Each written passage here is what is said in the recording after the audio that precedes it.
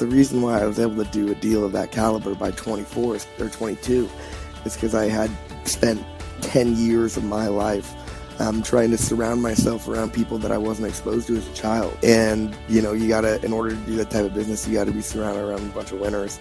And it doesn't necessarily mean that all people that win or lose are good or bad people. It's not what I'm saying. Rather, what I'm saying is, you know, the people that I grew up with initially, they took life and they let life take them. And the people that I work with now, they take life by the reins and control their own destiny. So, welcome to the Freedom Chasers podcast, where we bring you interviews and discussions that share the stories, successes, goals, and dreams of real estate agents and real estate investors pursuing a life of purpose and freedom. I am super excited today to bring Brian Lane to you guys. This is a man who at a very young age has figured out a way to break in the Beverly Hills market. He is breaking so many norms, so many things that you think you have to do or whatever. Brian doesn't care about those things. He gets straight to it. We're going to start today's episode off with a $47 million deal, Brian, that you were a part of. And tell us, get us started. How old are you? And then tell us about this deal.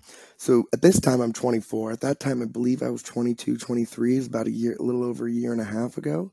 And I had had the opportunity to work with a really well-capitalized family that was looking for a home from Beverly Hills out to really in the Beverly Hills area, Beverly Hills, Holmby Hills, Lower Bel Air.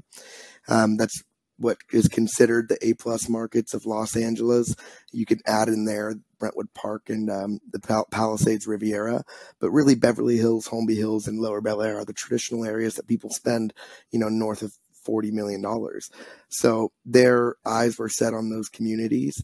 They are a venture capital tech family. And we looked for about over a year and a half, I want to say, for a house for them. And that may sound crazy to some of your listeners because, you can't find a house after a year and a half. Well, at that level, it's the rarity is what you're paying for, right? The rareness of the flat lot area of the prime location, the minimal road noise or whatever it may be, a house within a half a mile from another house could have a totally different price per square foot or land value just based off of not checking all of the boxes, but some of them. So then once you get to the A++ market of the top tier assets that trade very seldom and are held, they're really generational assets within a family. Once you get to that level, it's more like artwork. What is someone willing to sell it for, and what is someone willing to pay for it? Because again, it is so scarce. And on that deal in particular, it had been redone by Adam Levine and then redone again by Ellen DeGeneres, and their level and their caliber of work and the people that they bring in. I mean, it would blow your freaking mind. It's like walking through a sculpture. It's hard to even cut. It is a house, but when you think of a house, people are thinking of tract homes in the suburb. This thing was like reclaimed. It was only 10,000 square feet only. That's still a big house, right? But it's not that huge, especially for, out through the Midwest and whatnot.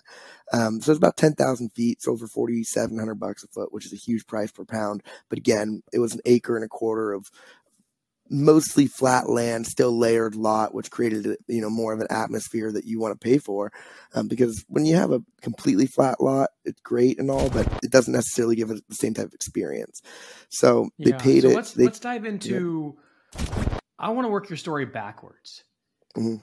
Your story is so powerful. And if we started from the beginning, it would set a tone that would be crazy. I don't want to end on that tone as opposed to start. So let's walk it back.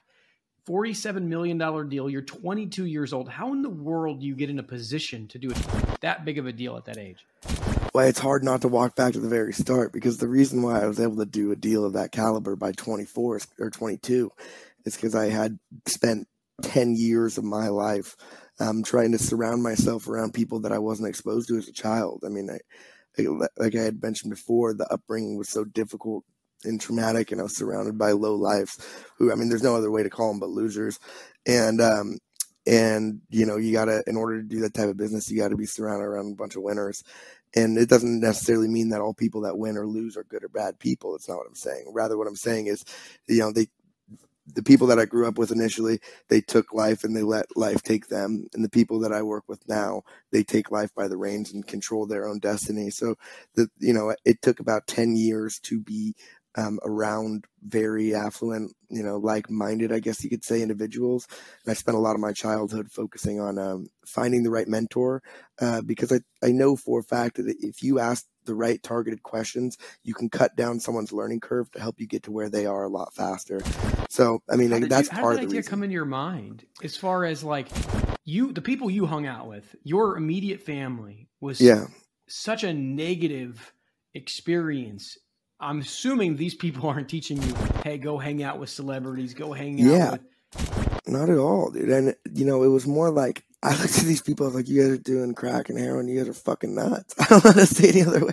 I maybe shouldn't encourage, but that's the truth, So I don't know. When you're born into that environment, I think that you're a portion, a product of your environment, and you're a portion of your personality. And I guess I would just have to say I was blessed with a personality that responded well. There are also a couple people along the way that provided me guidance, but there was no one that's been as impactful to my life as the guy that I work for now, Bob Safai. So again, it goes back a little bit to the mentor aspect. Also, I was a young hustling kid getting in trouble all the time, wondering why I felt like I was maybe not book smarter than other people, but I had learned a lot of lessons from what I had grown up with. And, I think you can either look at life as, or look at the trials and tribulations as a blessing or a curse. And from a young age, I looked at them more as a blessing. And when you got to manage heavily intoxicated individuals all the time who are trying to beat you, you kind of learn to work other people pretty easily. So, I played that to my advantage. I also played the energy and the hustle. Let's dive into that. Yeah. So you're obviously, it appears, a heavy optimist in a world, in this case, full of negativity around you. So you're already talking about manipulating your parents because of their, influence of drugs. Walk us through, like, when did you become aware that you were in a really bad situation as a kid? And then how did that develop to where you started to use that to your advantage? I'll be completely straightforward. So when I was up until like 8 or 9, I was really confused, Even up until I was 15, I was confused and getting in trouble. But it wasn't until I was maybe 9, 10, 11 that I started, maybe it was probably like more like 11 or 12 when I started working, that I realized that most people don't live like this. This isn't the norm. It's not the norm to get punched in the face by your mother every day. It's not the norm to be, sexually abused. It's not what normally happens in people's families. And that didn't come until I started putting myself out there, and exposing myself to other people that weren't similar to me. I actually got really lucky because I got expelled from my 7th grade middle school for getting in fights all the time. I got expelled on the last day of school too. I'd probably been like 5 or 6 fights, and I was talking shit, and I don't know, like I also didn't take anything. I was losing a lot of those fights, but I was not like, I couldn't stop, I was a smaller kid. And so I guess that was the first kind of blessing that took me out of being allowed to go to private school or public school. I either had to go to a youth academy or go to private school. And there was a private Catholic school that I had actually I would take my younger siblings and just walk them to church on Sundays, just us, because it was just better than being at home. And it was also like the saving grace for our feelings, from what was going on. So it kind of helped it make a little bit more sense. And through those relationships that we had been going to church with these people, they're like, hey, we'll give them a shot to come to this school. And they gave me a full scholarship day one because they didn't want to see me in a youth academy.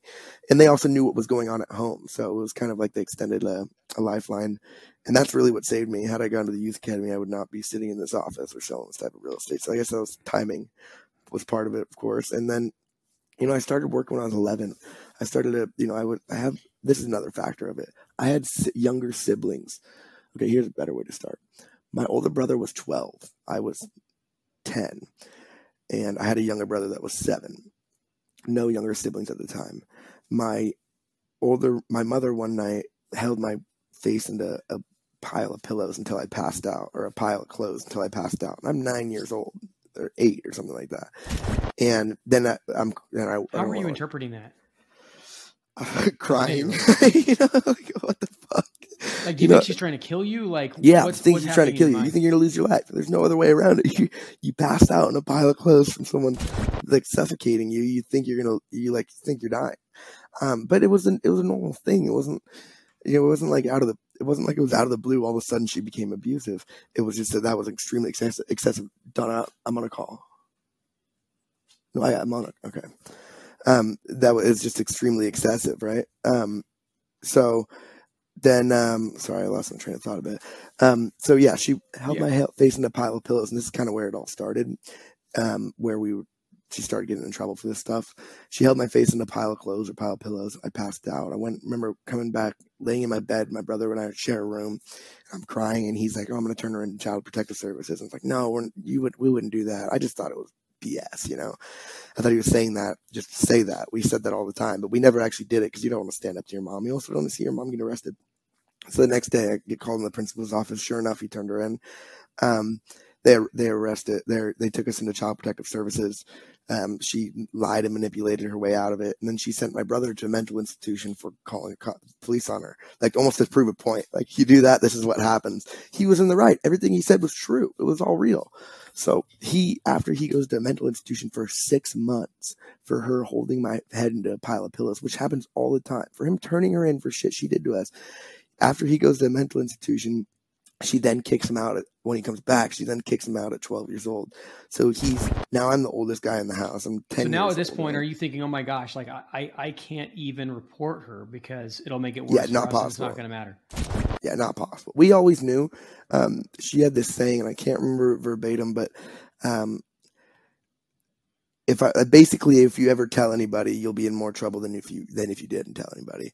So you kind of knew it was you kind of just were on the edge of your seat. At the same time, I also love my mother. It's my mother, you know, and I had seen, she was a stripper my entire childhood, and I had seen her come home from being jumped by 9 people in her face, just brutalized, or, you know, her father raped her when she was 5 years old, and she got addicted to hard drugs by the age of 13. So I had a lot of empathy for my mother. It doesn't mean that the path that she was on didn't need to be broken, but I still have empathy I have empathy for the pain that she had endured and still does to this day. So, you know, now I'm 12 years old. My brother's kicked out of the house, and I have 2 younger siblings born in a year and a half. And immediately I just felt this need that, you know, we were changing their diapers. We were feeding them. She was incapacitated or on the porch smoking cigarettes. Like, she was non-existent, you know? So, and if she was beating you. So you'd rather her just be non-existent. So we're changing their diapers and feeding the younger siblings, but we have no money to even buy diapers or food or any of that shit. So I took it upon myself. First, I started door knocking to mow lawns and things of that capacity. And then I translated that from a YouTube video I'd seen where this kid built a stencil kit for painting people's curbside addresses. And this is what really, like, that was one of the biggest things that got me into real estate, was going around the neighborhood, knocking on doors, repainting people's curbside addresses in this stencil kit. And I was making a bunch of money. I realized early on, I'm 12 now, that I could leverage my personality and my ability to get people to like me within the first 15 seconds at the door. You know, and you're consciously aware of this at 12. Well, it's 3 years, right? So 12 to 15, I'm doing this. I'm slowly getting better at realizing, you know, it's like consistency. I've consistently put myself out there and realized I can get better, be more successful at getting people to, you know, to accept the service that I'm trying to provide. So then I just thought, how can I up the price of the service I'm trying to provide? And door knocking for real estate is probably the most expensive door knocking you can do. That's really where it came from. And I was in my head has always been bigger than my body. So my thought was just up the price of the service that I'm providing. And that's when I got into real estate at 15, because a lady at a door told me I should do it. And then I thought, well, hey, I should do that. And coincidentally, I would drive 2 hours away from where I grew up on the weekends at 16. I would live in my car on the weekends. I'd start at 9 a.m. on a Saturday. I would have an open house at 1 p.m. Between 9 and 1 p.m., I would door knock every neighbor in the community, inviting them over to see what's on the market in their area. It creates a more of a friendly environment rather than asking them to sell. And they're also like, who the hell is this little white blonde kid smiling ear to ear, running door to door, showing these houses? This doesn't make sense. So then they get over there and their guards are down. You know, a lot of people look at being young as a deterrent in this business. I think it's one of the biggest strengths that I've had, because a 40-year-old man walking up to someone versus a 24-year-old man walking up to someone are two completely different feelings as that person, and that's just nature. I'm less threatening, but you can just make yourself seem less threatening, but have the knowledge to be just as threatening, right? So, how did you overcome the difficulty of door knocking to get these paintings and like the open houses? I mean, you're talking about a grown man's industry, and you're 16, 15 years old. I mean, you're 12 when you start door knocking to do the stencil thing. Like, how in the world do you overcome that fear of rejection? It's harder to door knock now than it was then. And the reason that it's harder to door knock now is because then I had nothing to lose. I mean, I'm knocking on doors trying to sell a low-level service as a kid. These people are just taking fond of me. It's a great service to provide, don't get me wrong. No, everyone's curbside address looks like shit. I'm not gonna lie, most of them do. And the difference that it made was actually pretty great for a house for $20-25. But for the curb appeal, literally. But and part of it, I was just selling myself and I was just hustling, so I was more comfortable knocking on people's doors than sitting in my house waiting for something bad to happen. And I was also much more comfortable with cash in my pocket than to have no food on the table. So that's most of it. So you're starting to do real estate. Yeah. You probably have no clue that what you're doing is not even legal, right? You're just after it. We knew at that point. They told me. Yeah. Okay, I got it. Yeah. But what started happening at these open houses? Were you having some success? Yeah. So, again, like I said, I would door knock the neighbors in the community, inviting them over to an equal playing field. And once they were there, I was just collecting their contact information and following up. So it was just simple as that. Have you considered selling your house? Yeah, we've considered it, but we're not there yet. Great. Would you mind sharing your contact info? And I'll consistently follow up with you. And then it was a monthly follow up. So, and they weren't at that point. I get more denied calls now than I did back then, because they're like, "Oh, this kid's calling again," So it's funny. So I just played to those strengths. And at that time, I didn't have the market knowledge. I didn't have the understanding of how to evaluate what the underlying dirt of a real estate asset is, what improved values are, and what the cost to improve properties are. I had no idea. All I knew was call. And you weren't doing this in some podunk area of the country. You were in the Bay Area, right? Yeah, Los Gatos, which is one of the most expensive neighborhoods up in the Silicon Valley. Which is one of the most expensive areas in the country. Yeah, and I'm glad I started there, not in LA, because I realized people up there value you off what you know rather than what you have. People in LA value you off what you have rather than what you know. And at that time, I didn't have anything. So I'm very glad that I started in the Bay Area. I find those people to be much more down to earth, salt of the earth people who want to give a kid a shot like that. Wow. So where does this take us? Yeah, it's a funny question. So 16, 17, 18.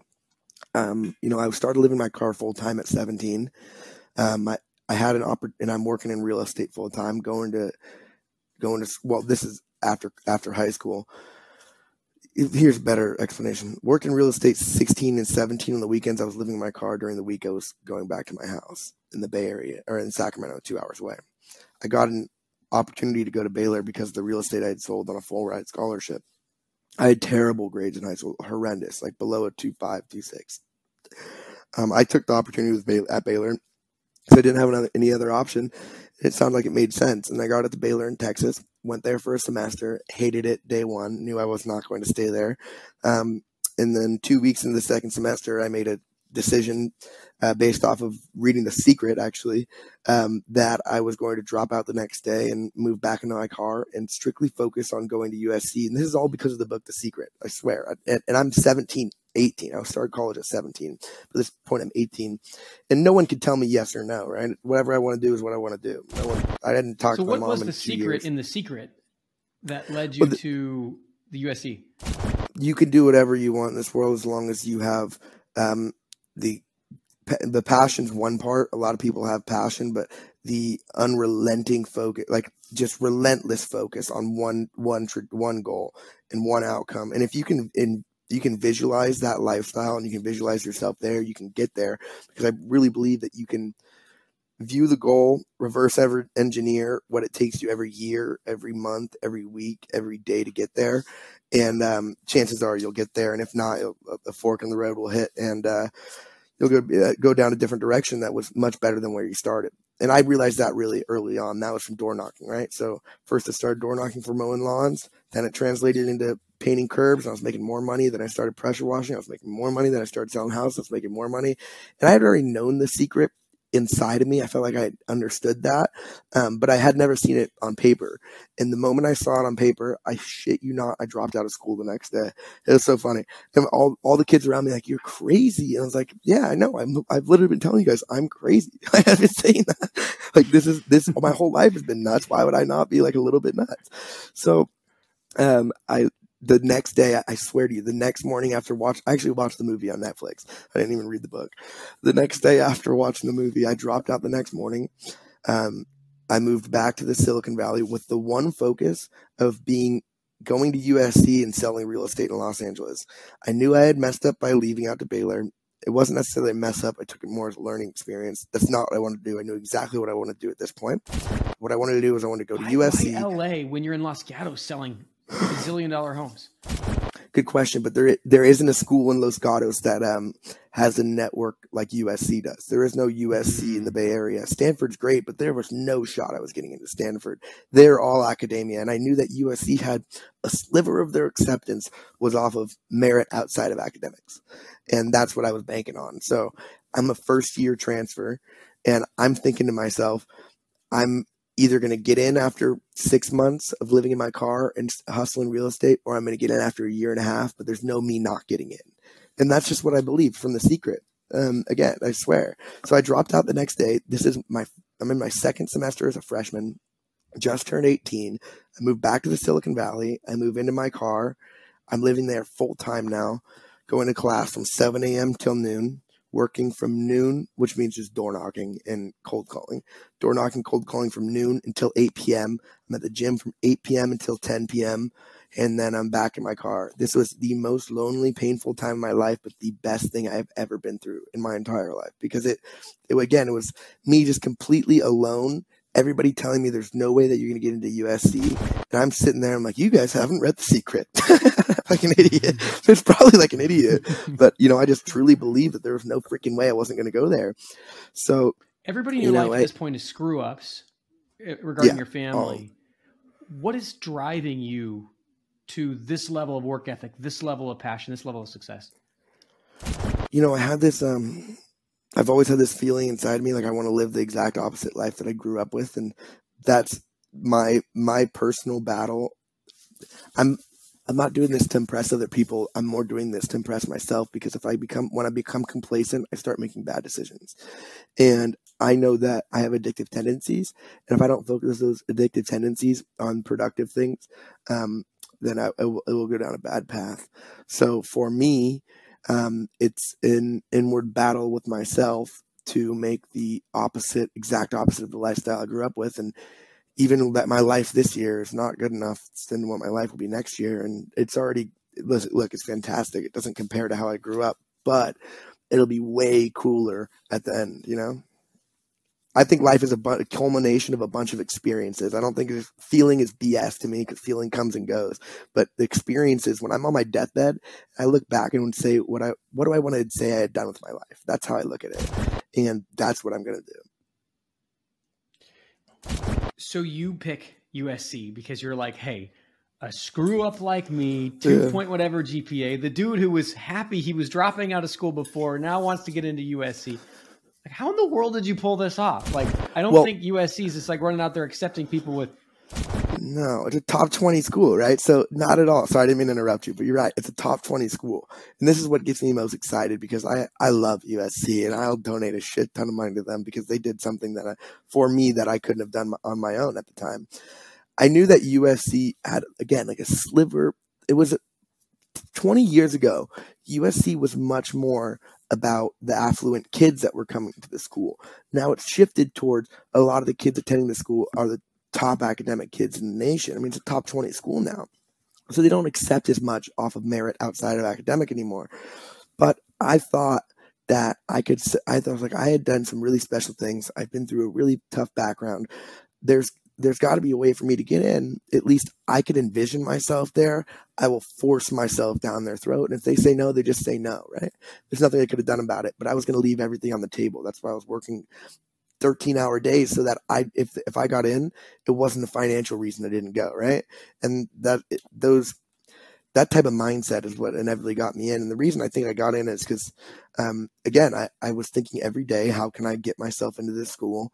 I don't have the grades. I have some great real estate behind me, and I had come from a tough background. So I went to every well-established individual that I knew. I had them write a letter, and I FedExed each letter individually. It was about 20 letters. I FedExed them not in one package, but in 20 packages that the admissions office had to sign for. Because I was like, how can I get in front of these people? And that's really what got me in, because I put 20 letters into 20 different packages that admissions had to sign off on. And once they read the letter, they were like, shit, like, you got to give this kid a chance. And I'm not trying to be cocky, but I got to be one of the best kids to graduate from the 2020 program right now. There's no way around it. One of the most brilliant strategies on school admission I've ever heard. You're combining the elements of sales and marketing in just such a beautiful way. It's like, you're going to see me. It's like you took the admissions process and made it like a social media process. Like, I'm going to keep posting people, and I'm going to make you sign for it. At some point, they're like, dude, if we just let this kid in, I ain't going to have to sign any more packages. Yeah, he's going to shut up. Exactly. He's going to shut up. But, that's, I feel like who I am at the core. So brilliant. I mean, I'm just like astounded at like the knowledge that you had, the thought processes, the focus on people. Do you believe that your understanding of the value of human relationships came from the fact that you made your real estate agent relationship through door knocking? Like, how did you know to prioritize relationships over education? Yeah, that's a great point. So, one, I didn't have the choice to prioritize education because I was an idiot, Second, I had this. Okay, here's the better. Door knocking is what got me into USC, because I took these skills that I learned from door knocking, which is shove it down their goddamn throat until they can't breathe, and they want you to take it out. They're like, okay, I accept you, right?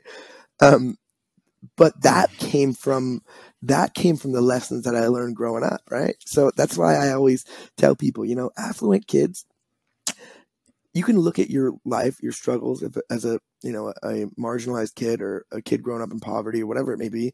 You can look at your struggles as a blessing and a curse. An affluent kid gets a tutor fed on a silver platter. They get a car fed on a silver platter. They get allowance fed on a silver platter. They don't ever have their back up against the wall. And I can run circles around any of those kids with my eyes closed, because this isn't about life is not about how well you score in the SAT in the long run.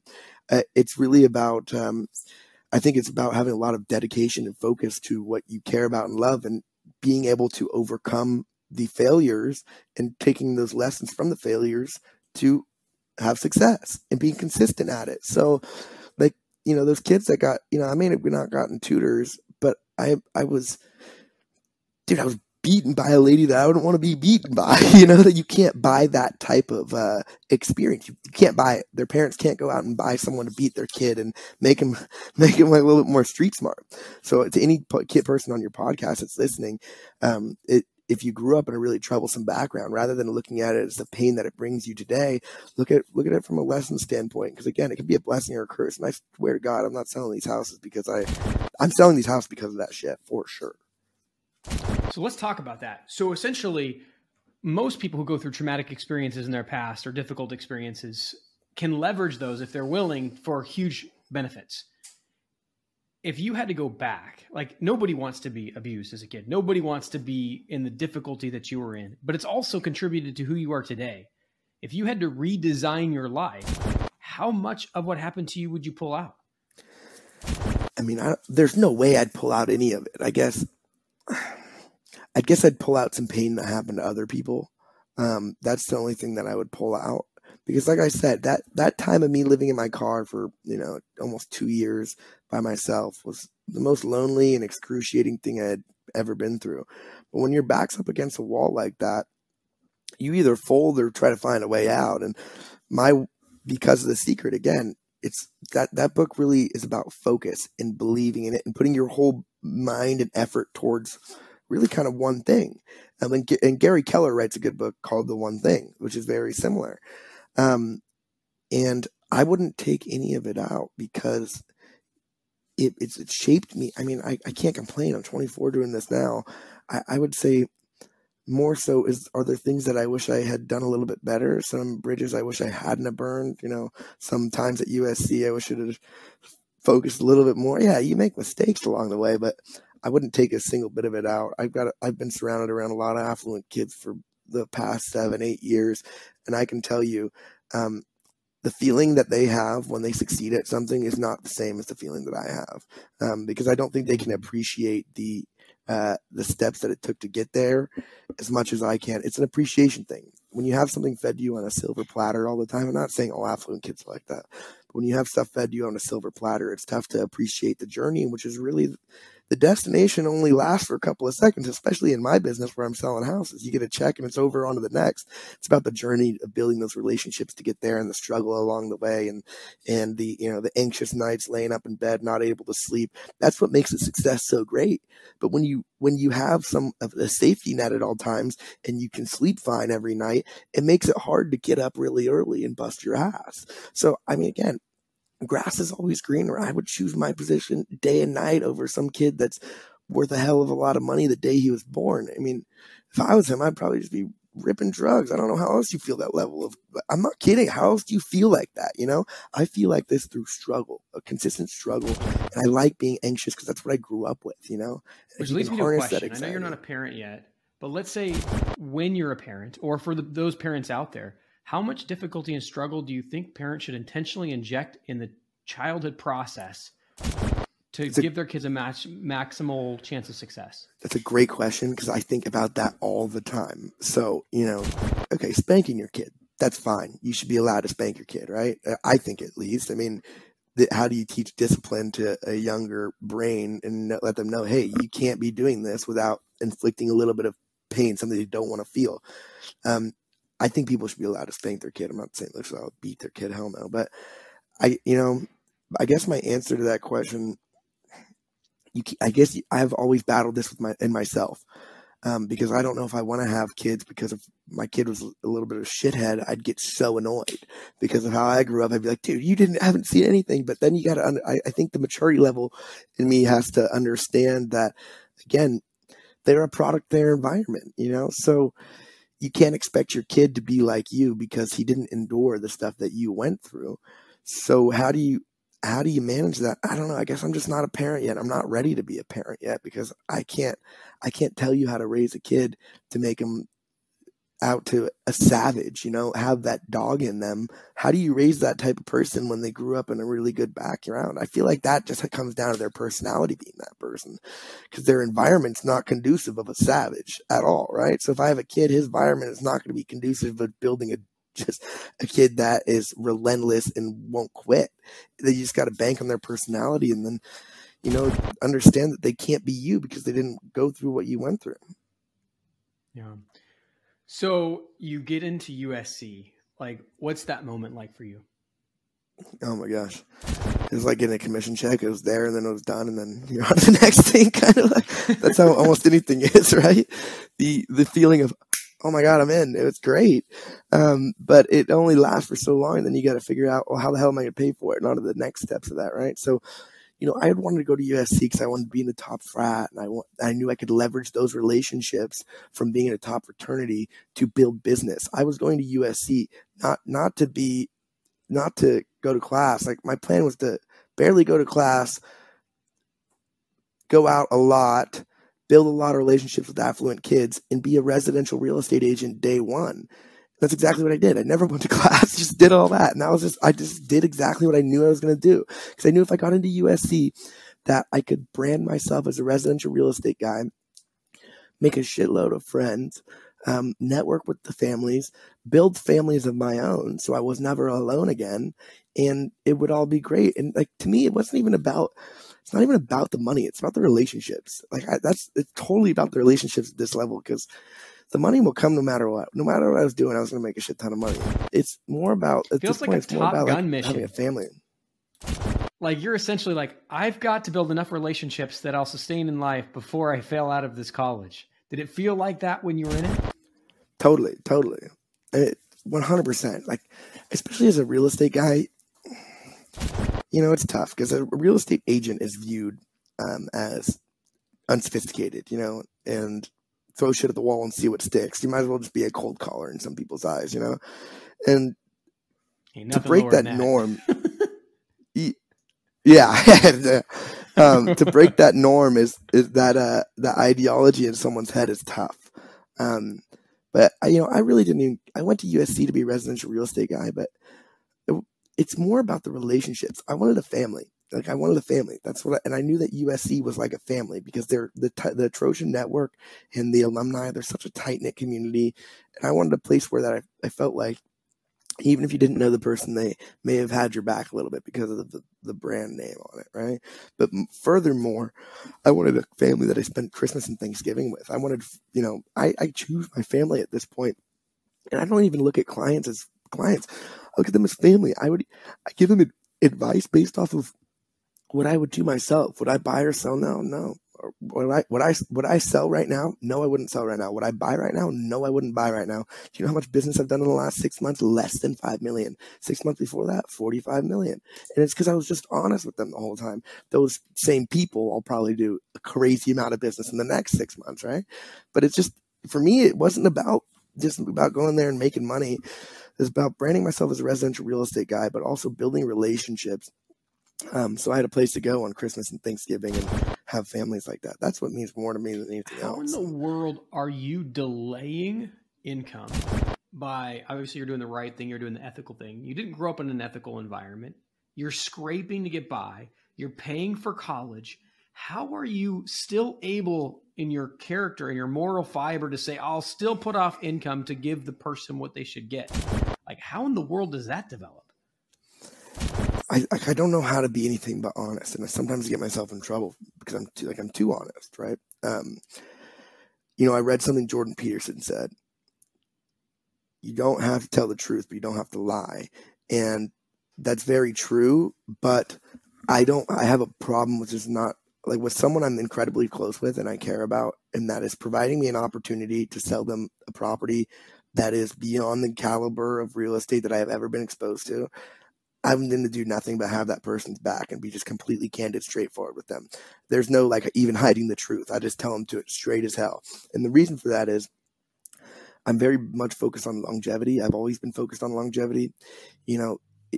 These guys, once you get into their circle of selling a house of that caliber, you become their guy and you become their guys because they don't trust many people. And, another benefit from my upbringing that I, instead of looking at it as a downside, I look at it as an upside is I'm really, really candid and sometimes uncomfortably candid for people. But that's just who I am. And that's really actually played to one of the biggest benefits for me because I think a lot of people in my business are just trying to get a deal done. They're just trying to get a check. And I'm trying to build relationships that are lifelong. I'll sell something to you here. I'll sell something to you in New York. I'll sell something to you in London. And the reason that happens is because they trust that you're going to make sure the right outcome comes for them. And if at any point you don't do that, then you're not that guy. And that's not what I'm here for. I'm a longevity guy. And again, like that, it was when I was at USC, I was running around just hustling business. Your family that you never had, right? Yeah, I'm choosing exactly. I'm choosing my family, and that's what I mean. I don't even tell people that until after we do the deal, and I don't even tell my life story until after I do a deal. Then you break down and cry, and you're like, "Dad." No, I don't want them to leverage it against me, right? Or I don't want them to look at it like, I'm insecure about it. And once they do the deal, it's always the same answer, like, "Are you fucking kidding me?" You didn't tell that because they always tend to wonder, like, why is this kid like this? He's so young. And again, I just. To anybody that's listening to this podcast that went through, whether it was physical, sexual abuse, or just a really tough childhood, I want them to know that 1000%, if you find your passion, you get very granular about what it is. Look at yourself on your deathbed. Ask yourself what you wanted to say you had done. Spend a lot of time thinking about that. Don't just jump to the first conclusion and go and do exactly that. And at my age, be completely narrow focused on that. Picture out how you can get there through actions every day, every week, every month, every year. And I guarantee you'll get there. Here's another funny example. When I was younger, I grew up on McDonald's and Little Caesars, period. That's what I was eating. And I was at 15, I was 5'3", 210 pounds, beyond obese. Like, it's so obese. Now I'm like pretty ripped. And it was strictly, I got out of my household. I realized that, hey, most people don't eat like this all the time. So I shifted the way I was eating. And then every day I was eating better. Every day I was going to the gym. And 5 years later, my body was completely different. That's how life works, because I was passionate about something, consistent with it. And that's it. That's all you need. People say luck is preparation meeting opportunity. Well, success is passion meeting consistency. And that's the same. I don't know. That's how I look at it. Your childhood created a chaos for you that's really, really intense. A lot of times what they say is, like, if you have childhood chaos, like, there's a degree of chaos you want to carry with you through your whole life to kind of match some of the things that you had in your childhood. Like, do you notice anything in your childhood that you're still hanging on to, as far as whether it be chaos or other things? Yeah, totally. I mean, this is a great example for you. Last night, I overate before I went to bed, ate way too much food, because sometimes I indulge and I can't stop myself.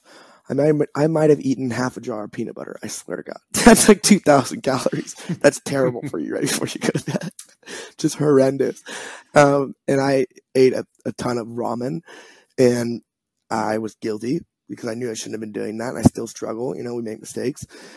And then as a result, I didn't get deep sleep. So then I could feel my nightmares that I normally sleep through, and I don't remember them.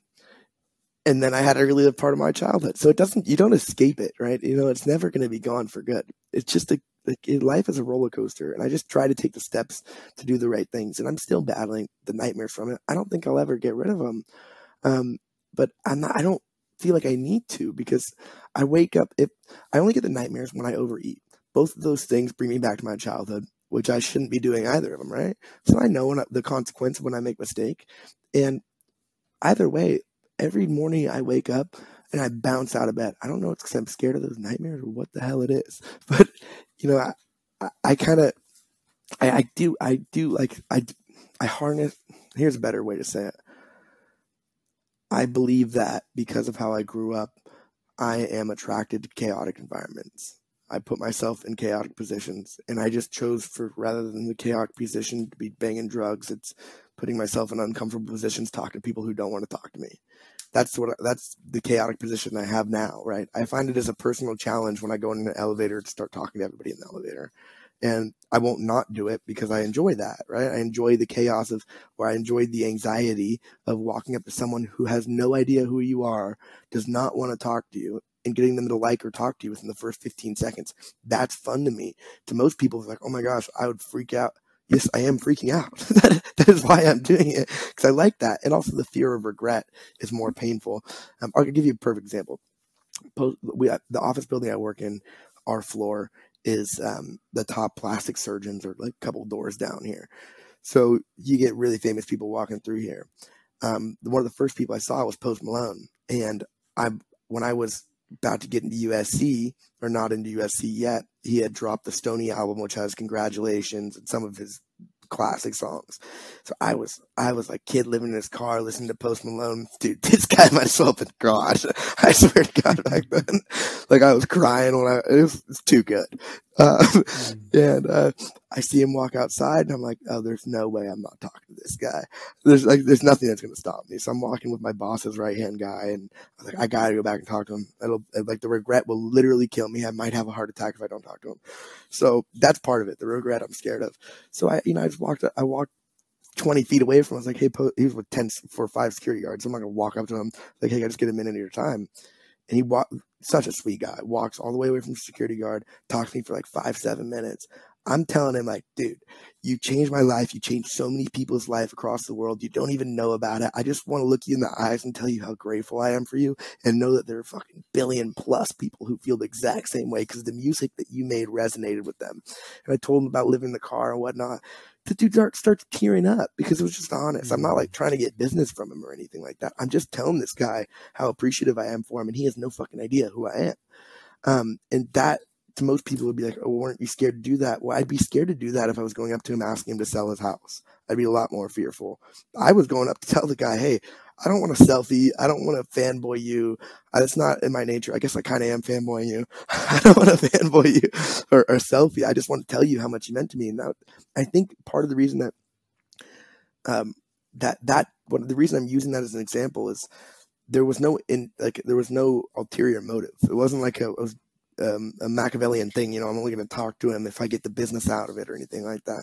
I think if you just go into life with positive intent, positive outlook, you can talk to anybody. And I don't think anybody has to be fearful of talking to anybody. They're a human being. It's not that crazy, and you can impact their lives as well. And that same conversation translated into doing business with the guy. And I didn't even mean it like that.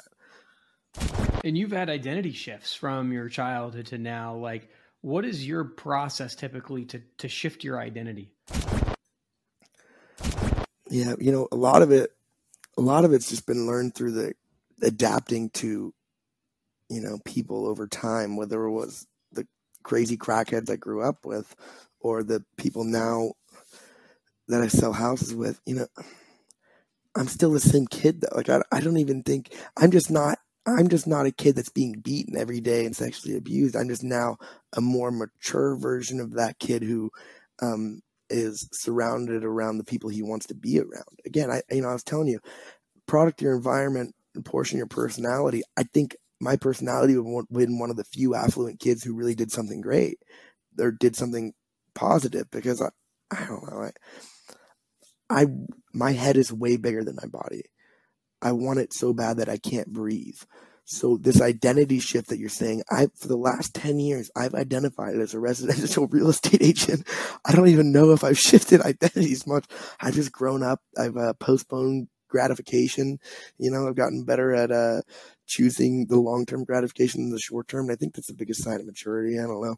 Still working on it. Like last night, I couldn't help myself from eating 2,000 calories. But I'm still, I don't know. I'm not a genius. I don't even think there's been many identity shifts. I think it's just more like I want to make my life better every day, every year. You can really look at it from a yearly thing that my life gets better, but it's because every day I was taking steps to try to make it better. You got out of the fire of your childhood, but you have younger brothers that were still in it. And you were telling me pre-call about realizing that your younger brothers had to go through the same thing. And then there was an intervention that happened. Can you describe what had to happen after you left the house? Yeah. So now I just started at USC, and mind you, I'm on top of the world. You know, I'm in a top fraternity, having a blast. There's girls everywhere. It's a blast. Like, that sounds terrible, but like as a young guy, you're like, dude, this is paradise, you know? But every night I would lay in bed and I had this just terrible feeling because I was leaving my younger siblings at home. And I was concerned that they would grow up and kill themselves, because not everybody responds the way I did. I think the majority wouldn't respond the way I did. So, you know, having raised them up until they're about 5 and 6, I felt this terrible guilt all the time. Like, I'm having the time of my life, and then they're at home, like, getting physically and sexually abused by someone who is not the person that should be taking care of them. At this time, I didn't even know. You know, I had all brothers, so we didn't talk about the sexual abuse. You just like wondering what the hell is going on, but you don't bring it up because you got brothers, and you know, you don't know why I'm feeling this way towards my mother. You're just like, what the hell is going on? Am I screwed up?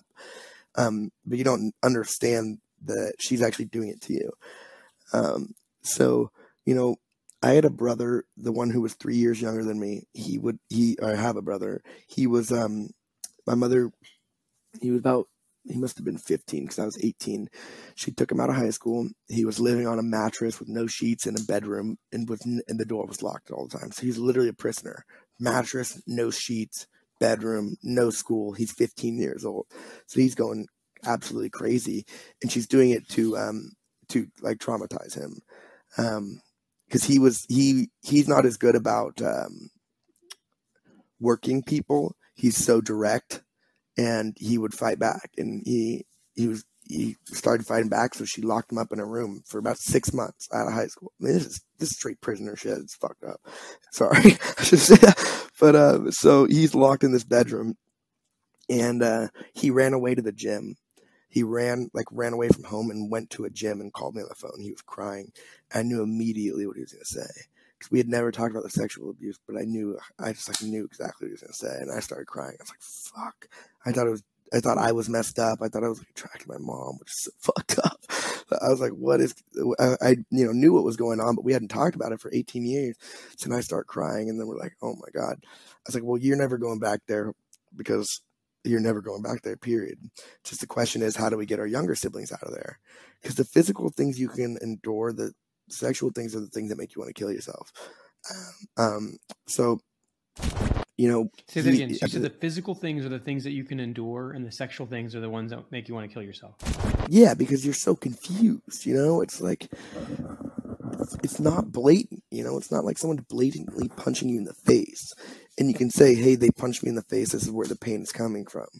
It's like, do weird things to you in the shower, or touch you in a weird way, and you're like, what? Confused, like, this is not how I'm supposed to feel. And I'm laughing about it because I don't cry anymore, so that's the truth, right? I literally just laugh about everything now, because it is kind of funny that I'm here and that all that shit happened. So he called me from the gym. I'm 18 at USC, and I'm like, all right, this is it. We're either going to tell her we're calling the cops, or she's got to relinquish care of our siblings to us, or a Wright family in foster care, or we're calling the cops, period. No other question. And she didn't think she can't be alone either, right? Like, she's a manipulative, hardcore drug using abuser. She doesn't want to be alone. That's one of her biggest fears. So she says, no, you guys aren't going to do it. You're not going to do it. You're not going to do it. And after 6 months of begging her, and I hadn't talked to her in 2 years, mind you, after 6 months of telling her that we were going to call the cops, and her saying no, we're like, all right, we'll call the cops. So we called the cops, told them what had happened to us. They pull our younger siblings out of school. Our younger siblings verify the exact same things. And at that point, it doesn't matter what we say. They're minors, right? So it didn't matter if we did or did not want her to get arrested. It didn't matter at that point, because the minors had shared their story, and that's what happened. So they arrest her. They charge her with 4 counts of physical and sexual child abuse against minors. And it was tough because we was going through COVID at the time, so the trial got delayed.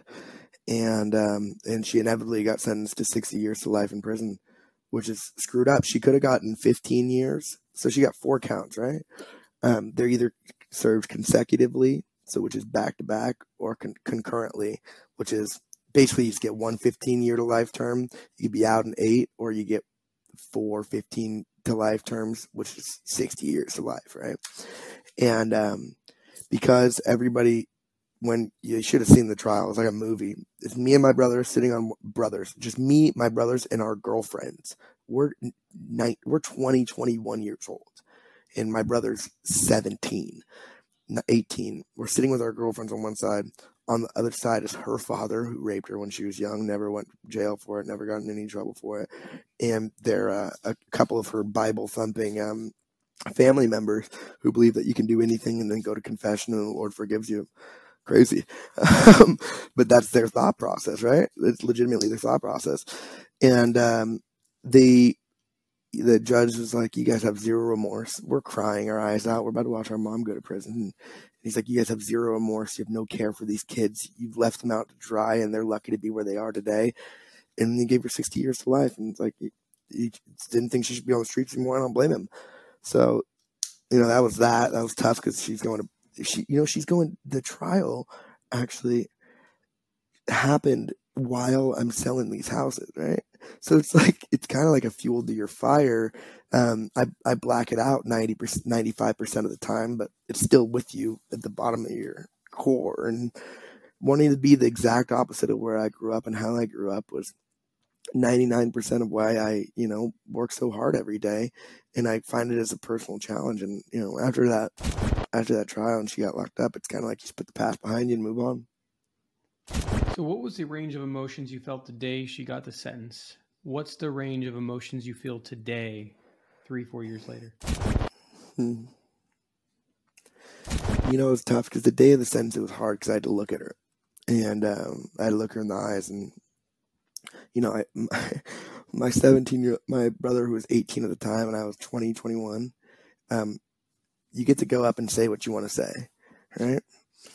And I went up first, and I was like, I wouldn't be here in this position in life if I hadn't gone through that stuff, and there's no way that was acceptable what had happened. And I literally just told them basically what I told you for about 5 seconds, and then I started crying and couldn't even talk. I talked for less than 5 seconds, and I'm 21. I just like broke down. I was like, I'm not saying shit. And then my younger brother went up, who was 18 at the time, and this was crazy. He looks at him, and he like says his 2-minute long spiel so composed, and he's 18. And then he looks at my mom, he looks at his dad, who was my stepdad, and he looks at my grandfather, and he goes, fuck you, and fuck you, and just sat back down. I was like, damn, I should have planned it out like that. That was clean. But no, I was just broken all day, and my soul was crushed, and you don't even know what you're going through. I mean, it's like I felt like an atom. My body was my chest just wanted to explode all day. Just like, it's just shaking and shaking and shaking. And then today, how I feel about it is, damn, she got what she deserved.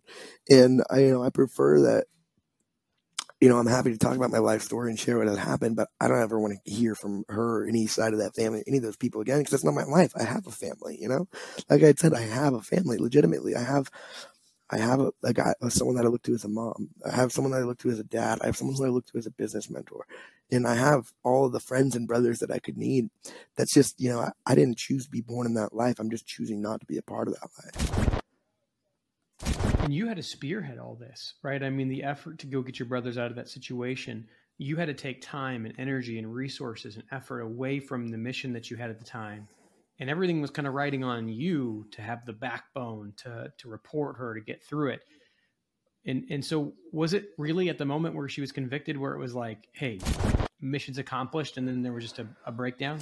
I got to tell you, it was, I wouldn't say mission accomplished, because you're still a little torn up from it, right? But after 3 years of going through COVID and waiting and getting the calls from the detectives every week and dealing with that, I wanted whatever way out of it I could, right? I just wanted that to be done and that part of my life to be over with. So I guess kind of in a way, it's like mission's accomplished, move on. And, I gotta thank my boss, who's just like, he'll be my mentor in life till the day I die, in my opinion. He looks at it, he looks at me, and he goes, well, it's time to move on. And then we haven't talked about it again since. It's totally true. Like, it's just time to move on. And it sounds to some people like, oh, that's heartless or whatnot, but it's just really true. Like, you don't want to, if you continue to dwell on those things, then you will likely succumb to them. And the way that I still think about them, right? I can't not think about them. But the way that I feel better is talking to you guys and sharing my story with other people, so I can hopefully enlighten some kid who's going through a similar level of struggle and help him make the right decisions to change his life. I got to tell you guys, this is my 3rd podcast. Like, I'm very new to this. As you can see, I'm not that good at it yet. You're but great. I'm very new. Yeah. I'm very new to this. But I really wanted to do this because I want to impact underprivileged kids, to help them know that they can shift their mindset. They can spend a lot of time working on themselves, and they can better their life and their future. And that's what this is for me. This for me is, hopefully I empower some young kid, and if I empower 1 or 2 of them, it's worth all the time in the world. I mean, dude, I know how bad I felt then. I know how bad some of these kids feel growing up today.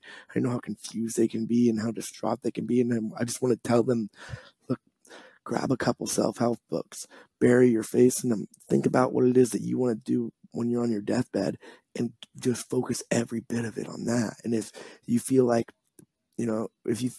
doing something is a waste of time because it's not conducive of your goal or outcome, then don't do it. And focus, like, I respond to everything. Do you want to do this? Yes or no is based off of whether it's beneficial for my one thing. And that'll probably change when I'm 30, when I have kids and you slow down and, X, Y, or Z, but not now. And any kid out there that's from 10 to 25 should be solely focused on becoming the best version of themselves. You leverage the power of wanting to be the exact opposite of your circumstances as a kid. Is that a recommended strategy? Yeah, I mean, unless you're really loaded, Right. unless you're like really, and then maybe you might want to just become a monk in the middle of the jungle, in the middle of nowhere, because you want the opposite, right? I would recommend that strategy for anybody who is very angry about their upbringing. If you're very mad about it, harness that anger to create life to be the exact opposite. And, some of those cases, they might look back and be like, damn, the grass was actually greener. But at least you can appreciate it at that point. Some of my mentors have a phrase. They say the things that get you here are not the things that will get you there, implying that the things that fuel us in life, like these negative emotions as children, can really get us far in life. But there's a point where they no longer serve you.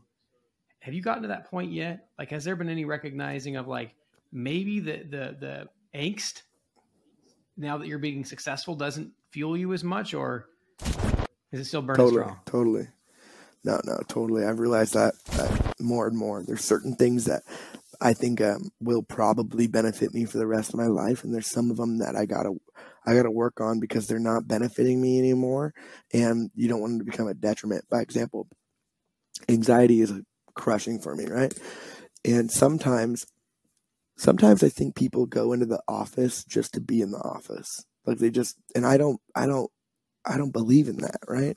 So sometimes there's two sides of me. One's like, oh, you should be in the office because that's like what the textbook tells you to do, be in the office.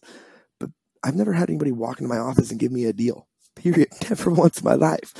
So I actually find it more beneficial to be outside of the office, out talking to people, sitting at a coffee shop, whatnot, and do my work there because I'm exposed to the type of clientele and people I want to be around.